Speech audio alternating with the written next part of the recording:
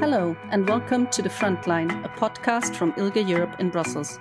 We represent and work on behalf of over 600 LGBTI activist organizations across Europe and Central Asia, and our podcast aims to bring you to the front lines of queer activism in the regions.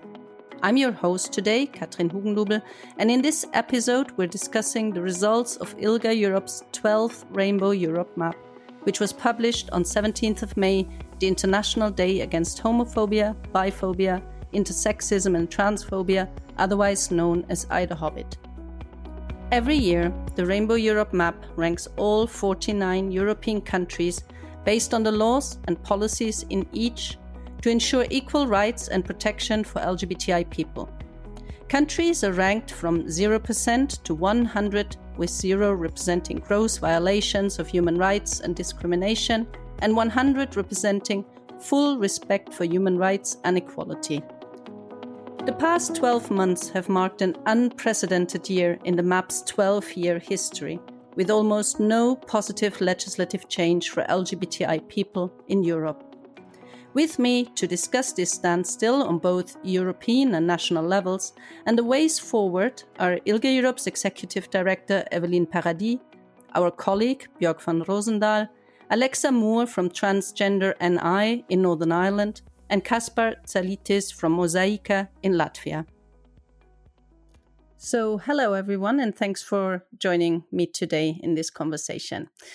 To start us off, Evelyne, could you tell us a little bit about the Rainbow Europe map? So a bit of an introduction to the map and maybe a glimpse into its history as well. Yes, with great pleasure. So the Rainbow Europe map has undeniably become a flagship project for ILGA-Europe and probably one of our better known products, to say the least. But the history of the Rainbow Map goes back to 2009 when we first published it. And it was a real organizational collective discussion that led to the production of the map at the time. And when I mean that, it was a discussion within our staff team, but also very much so amongst members in terms of needing to have a tool that we would use to measure progress every year, a tool that we could also point to the direction of travel for the movement and for governments. So the idea was really to have a measurement that we could start using. And it was also going to be useful for us in terms of drawing attention of a wider public to the issues of LGBTI people. Looking at the map this year, I mean, it was published last Monday. What's the main story this year? What's the headline of publishing the map? Well, the map this year has been telling little of a worrying story. It's the first time in the 12-year history of the map that we report on such a wide stagnation. This year, there are actually 70% of the countries on the map whom we're actually not reporting any sort of positive change. There's only 14 countries out of the 49 countries on the map that are where there's a positive change. So that is the worrying story this year. And it's something that we've seen progressively happen. It's not just a 2021 story. We have been saying for now 2-3 years that progress was slowing down. We had been warning against regression and complacency. And this year now, this is the story. So it's particularly worrying when we know that we're in a year of clearly of pandemic, where socioeconomic hardships have been made even more visible, but also where we see the political regression taking place in so many parts of the region and just growing division. So the map this year for us is about saying this is really the time to recommit, because the slowing down process has just come to a point where it's just too worrying. This trend has to be reversed. We've of course invited Alexa, Kaspars and Bjorn, you three, to look a bit behind that headline and look more closely at countries. And maybe Alexa, we can start with the UK. The UK's been sliding down from place 9 to 10, and actually with Northern Ireland ranking lowest within the UK. So hearing the headlines, how does that resonate to the reality you've seen in the UK over the last 12 months? Well, I mean, I think what was said previously is absolutely right in that it's not just a 2021 issue. This has been happening for years now. In particular, the anti-trans movement in the UK and to a lesser extent in the Republic of Ireland has been getting stronger. It has been being platformed. It has been legitimised by the political class and the media class. And unfortunately, that has led to a stagnation. It had led to previously uncontroversial topics such as banning conversion therapy, such as providing, healthcare for trans people, such as reforming legal gender recognition, which the UK government had committed to doing all of these things, and then kind of brought to a standstill essentially because the level of public debate and the level of toxicity that these issues have reached in the UK press and in kind of social conversation has essentially, brought everything to a halt. And Northern Ireland has been at this point, quite frankly, for years.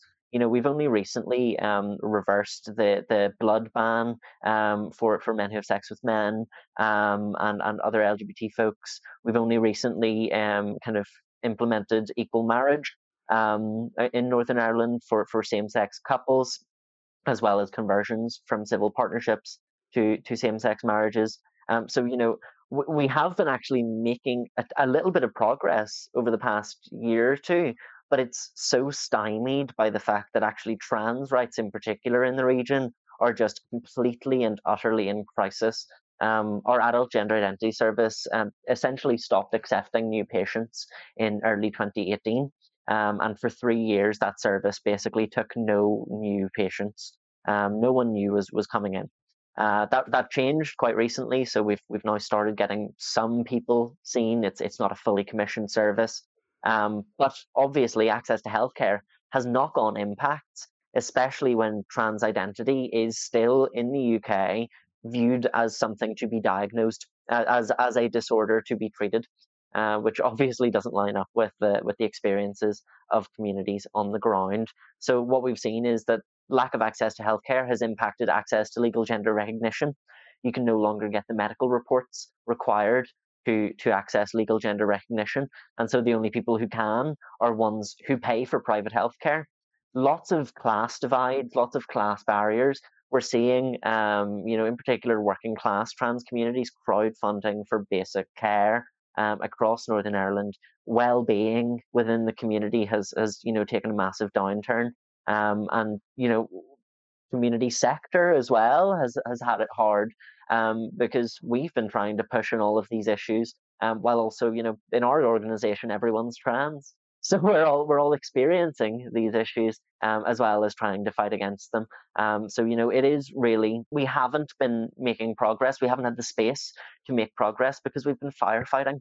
We've just been consistently firefighting on so many different fronts to try and stop the rollback of rights, because I think that's where we've reached now. We've reached the point where governments and states are trying to roll back rights that we have actually already won. Yeah, and I think that's interesting because Evelyne was talking about the stagnation we have seen for quite some years, but actually trans and intersex rights still were the area where we did see legal advances, and that's clearly come to a halt. And you've already rightly said Northern Ireland is actually one of the regions that lost points on that because we see implementation of procedures that exist not functioning anymore because of the clinics stopping to take in patients as well. And I think another trend we've clearly seen is a clear rise in hate.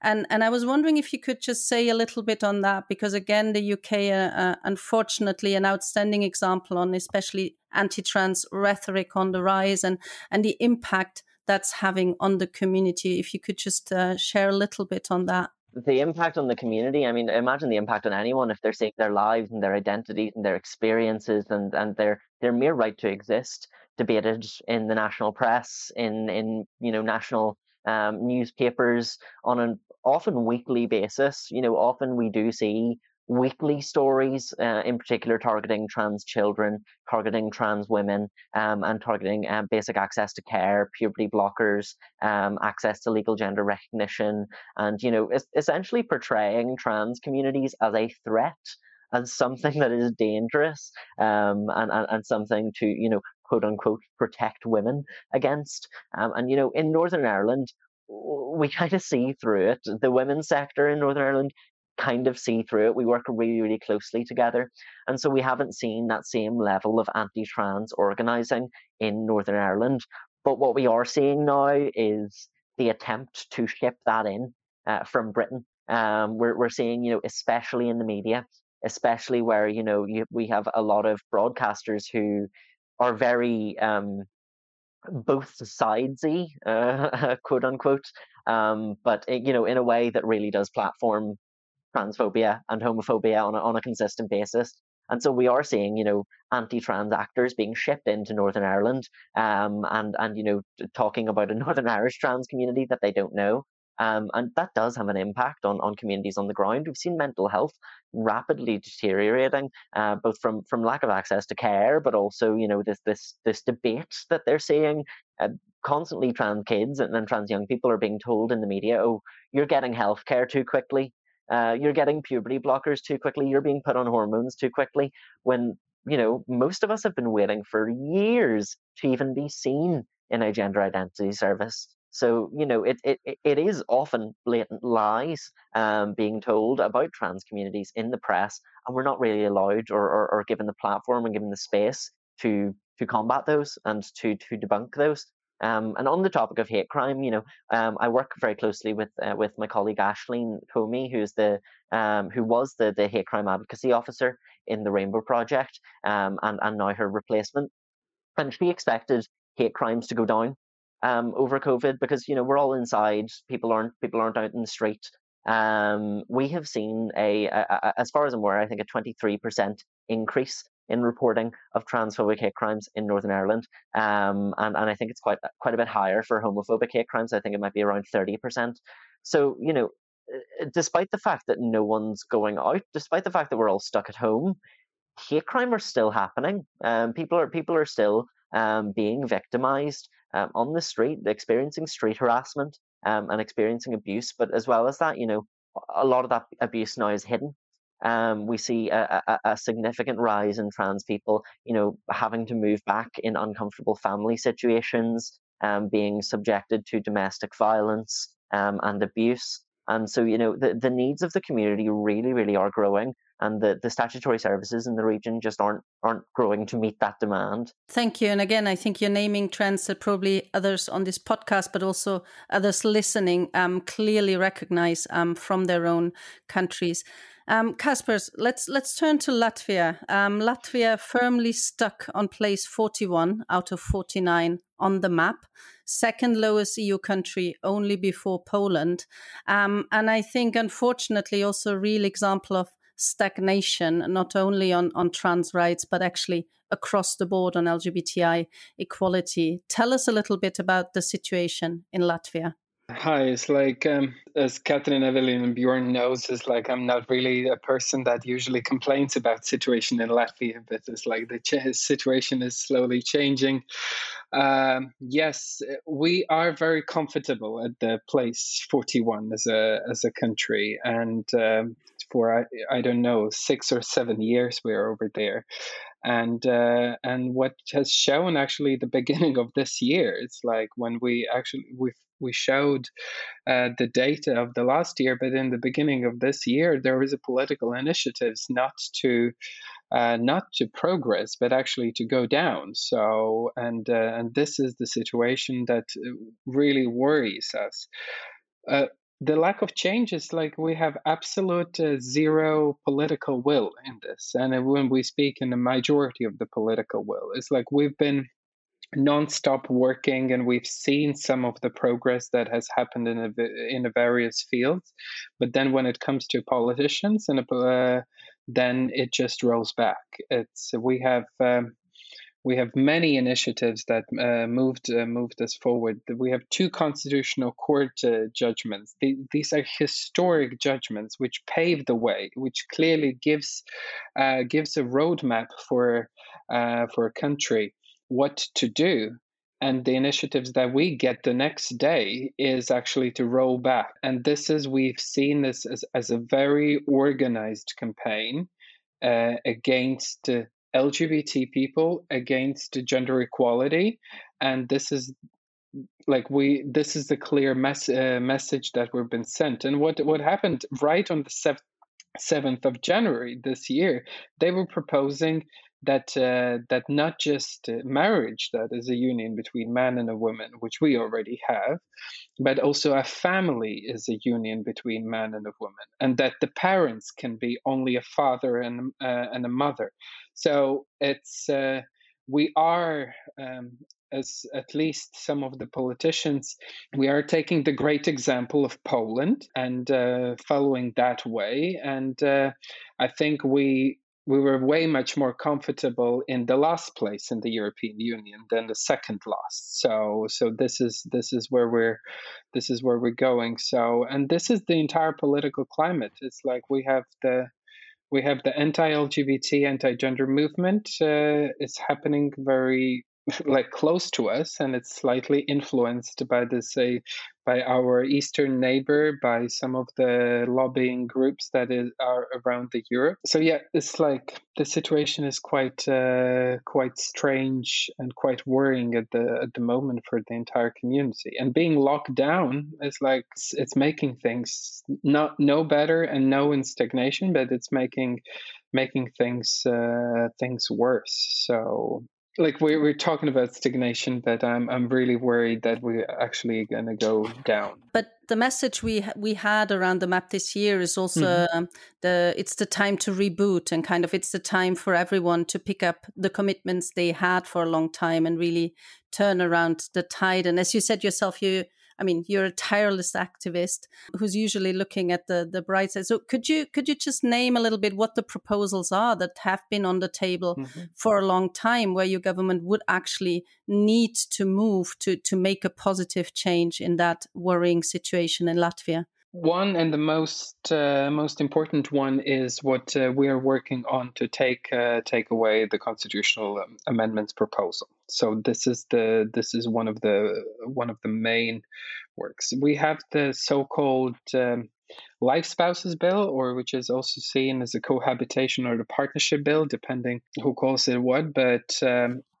and this is the gender neutral proposal. This has been on the table and in our agenda since 2018, and it moved pretty well forward until it just got stuck. So, and then we move it again, and then it got stuck. So, and this is what we're working on, and it's we have, I think, one of the best teams that we could imagine working on that. But still, we're facing the obstacles nonstop. The second one that we're working is the hate crime legislation, and hate crime and the hate speech legislation. So LGBT or sexual orientation or gender identity are not explicitly mentioned hate crime article in the criminal law. Obviously, it is seen as an and other, and sometimes the police sees it, and others sometimes the police doesn't seize it.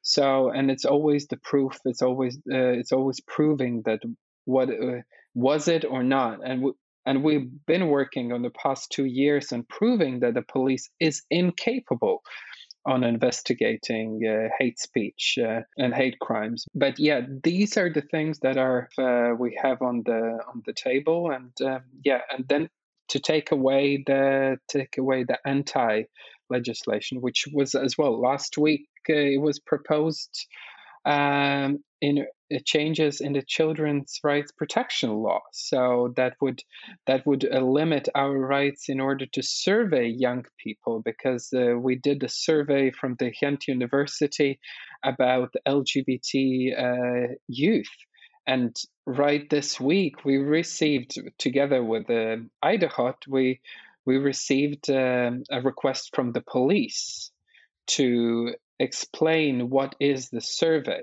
which is kind of worrying. So our work is to take those initiatives away and keep on working on. And it's the same. It's like we've been blocked at every single moment when we could go forward. We're blocked by any other initiative against us. I think it reflects also a bit what Alexa has been saying, that kind of imported opposition, that kind of talked up contradiction of children's rights and women's rights against LGBTI rights, the attempt from an opposition to play out certain groups against each other, and in that actually keeping everyone busy, as you say, with just kind of pushing back rather than building progress forward.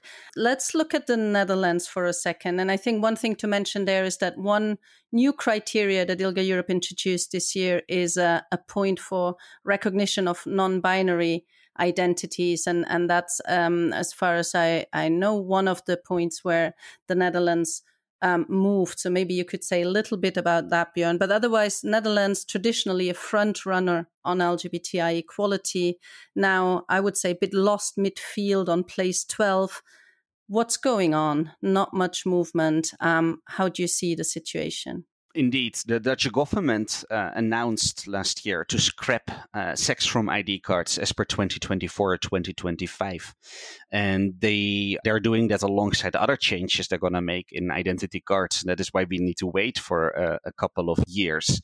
It is a positive development, however, but one that we need to wait for. Another positive thing that the government did in this field is that they've developed a toolbox on gender markers, which should help the government, other institutions, and companies, for instance, in trying to stay away from asking for gender markers when that isn't necessary. However, the deletion of sex markers from identity cards is not going to be applied on passports. The government said that they are willing to explore adding access to the passport instead of gender markers in the future. But the government also said that they want to see what other countries are going to do before they act. And equally, the government is not moving to enact the possibility to not register sex at birth. So these are things that the government is really waiting for to see what the rest of the world is going to do. And also they said they want to see what kind of jurisprudence is going to emerge around that. So as you say, Katrien, it's been a mixed bag with some progress, but not a lot of things have been put into motion at the moment yet. So another example of that is that the government, following a vote in parliament, is likely to move to ban sexual orientation as a discrimination ground in the constitution. However, we're waiting at the moment for a second reading in parliament. And this is something that the new parliament will need to do. There have been elections in March, so the new parliament that is now is in place will need to move to a second reading. A positive development, however, was that during the first reading of this law, the Minister of Internal Affairs declared that the existing ground for discrimination, which is based on gender, does include gender characteristics, gender identity and expression, which will mean that trans and intersex people are considered, at least by the government, to be covered under this law. The other developments around the reform of the legal gender recognition law are that a public consultation ended earlier this year, and the government is proposing to abolish an expert opinion requirement for gender reassignment procedures, which would effectively establish self-determination. But the report that came out of that consultation fails to provide for non-binary people and those under 16 who would still need to go through a court procedure. So again, a mixed bag very much. Another thing that is stalled is that in January of this year, Parliament voted in favor with a majority to ban conversion therapy. This commitment was repeated by 8 political parties who signed the Rainbow Ballot Agreement, I believe in March of this year, an initiative by COC Netherlands together with other LGBTI organizations to build political support for LGBTI issues ahead of the elections. So the ban on conversion therapy was again included as a commitment by the political parties who signed this ballot agreement. These 8 parties are very likely to, some of them at least, to become part of the future government. So there is a good hope that the ban on conversion therapy will become a reality in the near future. But again, it's to wait for a new government to come into place, Katrin. I mean, I think pretty grim picture, but we have been celebrating IDAHOBIT Day on Monday. There were lots of conferences, speeches, declarations, lots of commitments. And so I guess the question, and maybe Evelyne, you can start a little bit looking at the rainbow map. Like, what's your call on heads of states across Europe? Like, if we talk about rebooting, what is it we actually need to see that we're not seeing at the moment that could really make a change over the next 12 months? Well, I think that the call that we've been making this week, as you say, Katrin, in both in our public communication, but also in all of the many meetings and conferences that the ILGA-Europe team has been attending and contributing to. I think the call has been, again, in a way, but just act. And I think it is also been about the importance of changing the dynamics. The point for us to name all of the negative trends, to name in very stark terms, as Alexa and Kaspars have the realities, is also to really wake up people, wake up governments, wake up decision makers who have been for too long have been functioning on this idea and notion that the progress was unavoidable kind of thing, that it was just, we were on this slope where things would keep on getting better and better, which again, we have said for a couple of years now, we have said, careful, this is not the reality, this is not what we're observing. You can't be complacent. And now it is that point of stagnation and possible regression. But the flip side is, I mean, Kaspars did name it, Bjorn did name it, Alexa did name it. We also know that there are lots of initiatives, formal, legislative, political, across the board. And I think we need policymakers, decision makers to really act, to no longer stay in that moment where they say either, well, this year, the past 12 months, it's either been the pandemic is used as an excuse to not do the work, but also we do realize that the context is a lot more polarized than it was a few years back in most countries by now. And so it does require a bit more courage to act. But we also know by now, collectively, the picture is so clear as to what needs to happen, what also is the impact, the positive impact of working. So I think that's what we're trying to focus people's attention to is we know what to do. We know it does good. All it requires, in effect, I know it's not that simple, but it should be that simple. All it requires is for all of us to work together and to get the work done.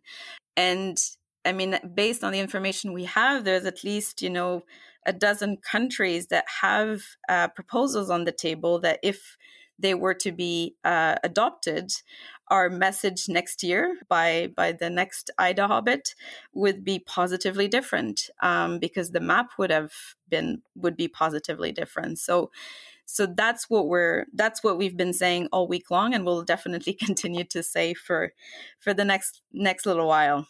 I think you make a really important point about courage, Evelyne, because one thing that I think has been lacking, especially in the UK, even whenever you're looking at the kind of more, socially liberal, left-leaning parties like the Labour Party, like the SNP in Scotland, and even Sinn Féin and others in Northern Ireland, is even where they may have a really good policy on LGBT rights, they may have they may say all the right things, they're not willing to stick their kind of neck on the line and say, yes, actually we are going to fight for trans rights, we are going to stand up and publicly support our trans siblings in their fight for rights. I do think that especially I can only particularly speak for the UK and Ireland, but in our context, there is definitely just a complete lack of willingness to kind of, be out and proud of being a trans ally, especially in England and kind of Scotland and Wales. But, I do think that once the political will is there, once there are parties who are willing to get their act together and say, actually, okay, LGBT rights aren't going to move on their own. This isn't some kind of march of progress that we can just sit back and take credit for. We need to put work in for LGBT communities to actually believe in us. And to be honest, I know across the UK and Ireland, LGBT folks are starting to vote as well. They're starting to move away from parties that previously would have monopolized the LGBT vote, because they're seen as the socially liberal, the pro LGBT. Folks are starting to see through them and see that actually they're not doing anything on trans rights. They're not doing anything to end intersex genital mutilation. They're not doing anything to tackle conversion therapy or so many other issues, hate crime, all these different things. And so I think that LGBT people are starting to see through that and see through some of those parties that will claim to stand up for us, but really won't put their neck out on the line. Yeah, and I think maybe just to add to that, what we've seen a lot over the last 12 months in the polarized situations is, on the one hand, more outspokenness in defense of LGBTI equality. So more bolder statements, I think, also coming, for example, from the president, from the European Commission, but also from some governments, but very often then lacking kind of the picking up the commitments back home themselves and kind of giving that leadership of doing the right thing and in that sense creating a momentum again. Bjorn and Kaspars, do you want to come in at that point as well, maybe? When you were speaking about the courage, is obviously I am looking at the European Commission. So and this is what I think it's time. It's like, I know we're requesting quite a lot from the Commission. I know they cannot interfere in internal issues, but this is one message that I can clearly give. It's like, we want and we are teaching the rest of the world how to live life. So how to deal with the human rights issues. And we are investing a large amount of money in order to improve the human rights situation, while the situation in the European Union is going down significantly. In several countries, we look horrible. It's like sometimes we look even worse as parts of the European Union. We look worse than in some of the countries where we're investing resources. The rule of law in parts of the Europe is in danger. The same was as well in Latvia. The constitutional court judge was not approved because they were too liberal. And another court judge at the commission were like asked very questions that included as well a slur. So these are the things, and this is the reputation of the European Union. This is the reputation of the European Commission, and this is for them to understand. If they don't take the courage in this, this is how they're going to look. A union where the human rights are abused, significantly abused, and you cannot do anything in your own country, in your own union. And then you go the next day somewhere else and says, like, you have to improve the situation, while in your own house there is courts that are politically run. There are rights taken away from the European citizens. So it's like, I would really encourage to take European Commission some courage to start acting and do whatever you can on. And Bjorn, when you were talking about the Netherlands, you were actually mentioning a few processes that are on the way, and so maybe you're the right person to start off a last round of. But where is change actually happening? Where do we look for the positive in that story looking forward? Kind of where's the hope for change that you're seeing at the moment? And so from the outset, I would first say that I think that there is frustration in the Netherlands, both on the side of civil society as well as on the side of the government, that the Netherlands for, I think, the third or the fourth consecutive year is not part of the top 10 of countries leading the ILGA-Europe rainbow map. So I think that contributes to a will to change these things. However, as I've just told, political processes take time. Yeah, political leadership is an important ingredient to go beyond, the will to be progressive, and to make sure that things really change into practice. I would say the driving force continues to be civil society. It was civil society that, came up with the rainbow ballot proposal, or this initiative to create political leadership ahead of the elections. It is civil society in the Netherlands, like in so many other countries, that continues to push for the change and to continues to show why this change is so important for LGBTI people at this very moment. And this is also what has been mostly inspiring me, is seeing that through the year that we had, through a year full of challenges around COVID-19, through challenges in relation to growing opposition, undermining the work that the LGBTI movement is doing. It's civil society that is still able to lead the way for the government and to make sure that political change, legal change, and eventually societal change is enabled by constantly being there. So for me, it is at the center, there is really all of those activists who continue to do this important work. Alexa wants to join to the positive perspective. I think there is a lot of good work going on. And I mean, the Justice Minister in Northern Ireland has committed to including transphobia as a protected, as a recognised form of hate crime, as well as, differences in sexual characteristics and gender expression. So, we are moving forward in terms of some legal rights. The ministers for communities and for finance have committed to bringing forward new gender recognition legislation and new, we've developed LGBTQI plus strategies and gender equality strategies in Northern Ireland, which, if implemented, would be absolutely fabulous. But I do think that it is the implementation where we fall. It is in the kind of in states and in governments taking action that things just kind of grind to a halt. So we are absolutely going to have to keep pushing. And I think just another thing, and I'd say this is similar in the Netherlands as well.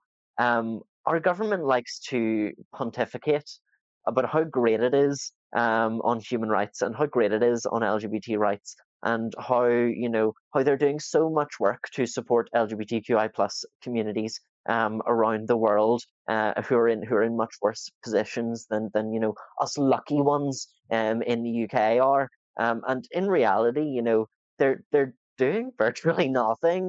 They're not supporting LGBTQI plus movements kind of around the world. They're actually creating an environment where anti-trans movements in particular are festering, are bubbling up, and are able to actually get funding, get charity status, and start branching out beyond the UK. So I think that, in particular, from my perspective in the UK, we're now at the point of exporting transphobia. It is becoming another form of imperialism. That the UK's kind of homegrown transphobia problem is now just being shipped wholesale around the world, and I do think we really, really need to tackle that.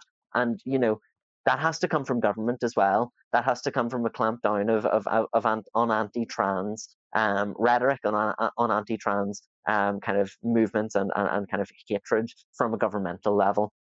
So we're going to keep pushing, and love and support to everyone else who is around the world as well. Thanks a lot, Kaspars. Yeah, I could more than 100% agree with Bjorn. The power is in our movement and in our community. So for long, I see the progress in Latvia with that. For a long time, we've been saying that Mozaika was the only LGBT organization in the country. We're not anymore. It's like we have new leaders coming in. We have new organizations brought. We have new cultural movements. Things are moving, and by me, I'm just sitting and enjoying the moment when things are happening around. And I think the power is in our movement because this inaction and stagnation have moved the people and the organizations that never thought to work on these issues. People are getting angry. People are getting tired, and we have fantastic lawyers that are now on board. It's like, we won 2 cases at the Constitutional Court. It's like, you're not doing anything. Okay, we'll sue you again. It's like, we'll find you where to sue you. It's like, we have businesses that are now way much better, even local businesses with their diversity policies. They're like planets away from what the country is doing. So it's like, we have more and more activism and happening, and this is just a result of inaction of a country, of a government. And this is one thing I've been saying, is like, one great message. If you want me, and I would prefer that, but if you want me to get quiet for a while, just implement some of the things, and I will leave you alone for a couple months at least. But it's like, but these are the things. It's like, people are getting angry, people are getting tired, and the ball will be rolling. So that is what we're quite happy about. So the power is in the movement. I think also the new allies and new actors coming in through that inaction is a very important point that you're making there. Evelyne, a last word of where's the hope, where's the change that we're seeing? Well, I'm clearly not going to disagree with what Alexa, Kaspars, and Bjorn have said. Of course, the main source of inspiration does remain what LGBTI people themselves are doing. But I also think that we are in a moment where it is hard not to see all of the negative and not to hear all of the negative voices.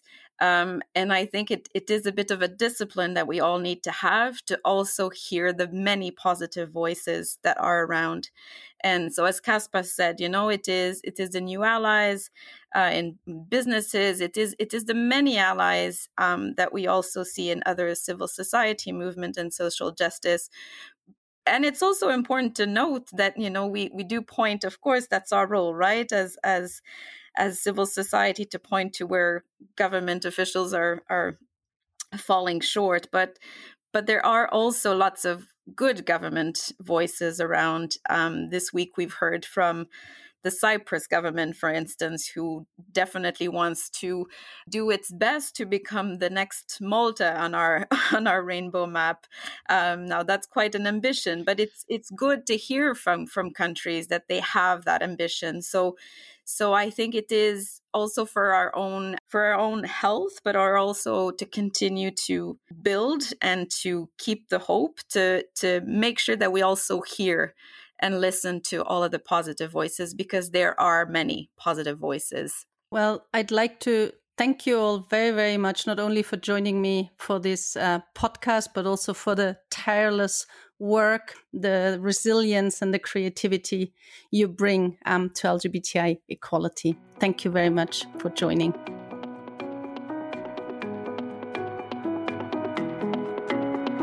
You've been listening to The Frontline, ILGA-Europe's LGBTI activism podcast. Please subscribe, like, comment or share wherever you listen to your podcasts, and tune in next time when we'll be traveling further on the front lines of LGBTI activism in Europe and Central Asia. Bye for now.